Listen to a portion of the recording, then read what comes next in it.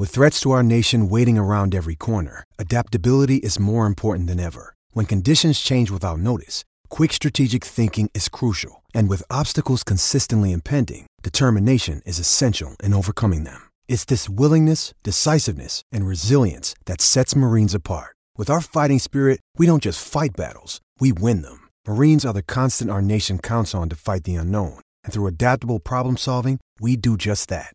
Learn more at marines.com.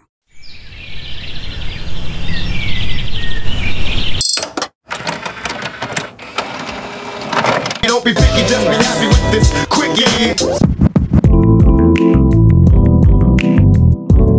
Rise and shine and start your day with the quickie. I'm Trevor Beggs, and happy November to you. Halloween might be over, but for the Calgary Flames, it was the show of Chucky last night.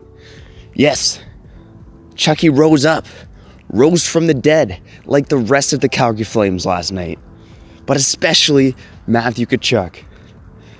He tied the game at 5 in the dying seconds after Nashville took a lead with just a minute and a half to go.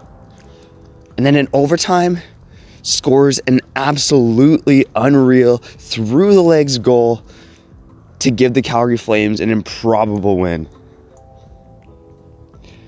And we're 1 month into the season now, and I'm talking about Matthew Tkachuk and those Calgary Flames, because if there was an award for most confusing team in the league through the first month, to me it has to be the Calgary Flames. On some nights so far, they've looked great. You know, they were really good early in the season against the Canucks. Started off strong. Big Dig Dave, he was making some saves. But over the last couple games, at least, you've seen a Jekyll and Hyde Calgary Flames team. This team is failing to put 60 minutes together right now. Last night against Nashville, they go down 14-0 on the shot clock. You know, they're lucky they buried one on their first shot. But they were down 14-0 at one point. They were down 19-4 in the first, and they were down 27-9 after 2 periods. On Tuesday against Carolina, when they blew their 1-0 lead and lost after 2 goals from Svechnikov in the third period, Calgary had 1 shot in the third period. 1 shot. We know it's a fallacy of NHL teams to sit back, relax, scratch their sacks, and just play defense, really, and pray to get a victory. But the Calgary Flames, they can't do that. I'm not sure why. Maybe Big Dick Dave's not making those big saves. But there's something about this team that just seems off. And part of it's probably because they're going to be hard-pressed to be what they were last year. In fact, they're not going to be the team they were last year when they led the Western Conference. There's bound to be some kind of letdown in Calgary. It looks like that so far early in the season. But this is still, in my mind, the most talented Canadian team in the Western Conference, more so than the Canucks. And they're right up there with Toronto as well. Now, one big thing with all teams is the goaltending.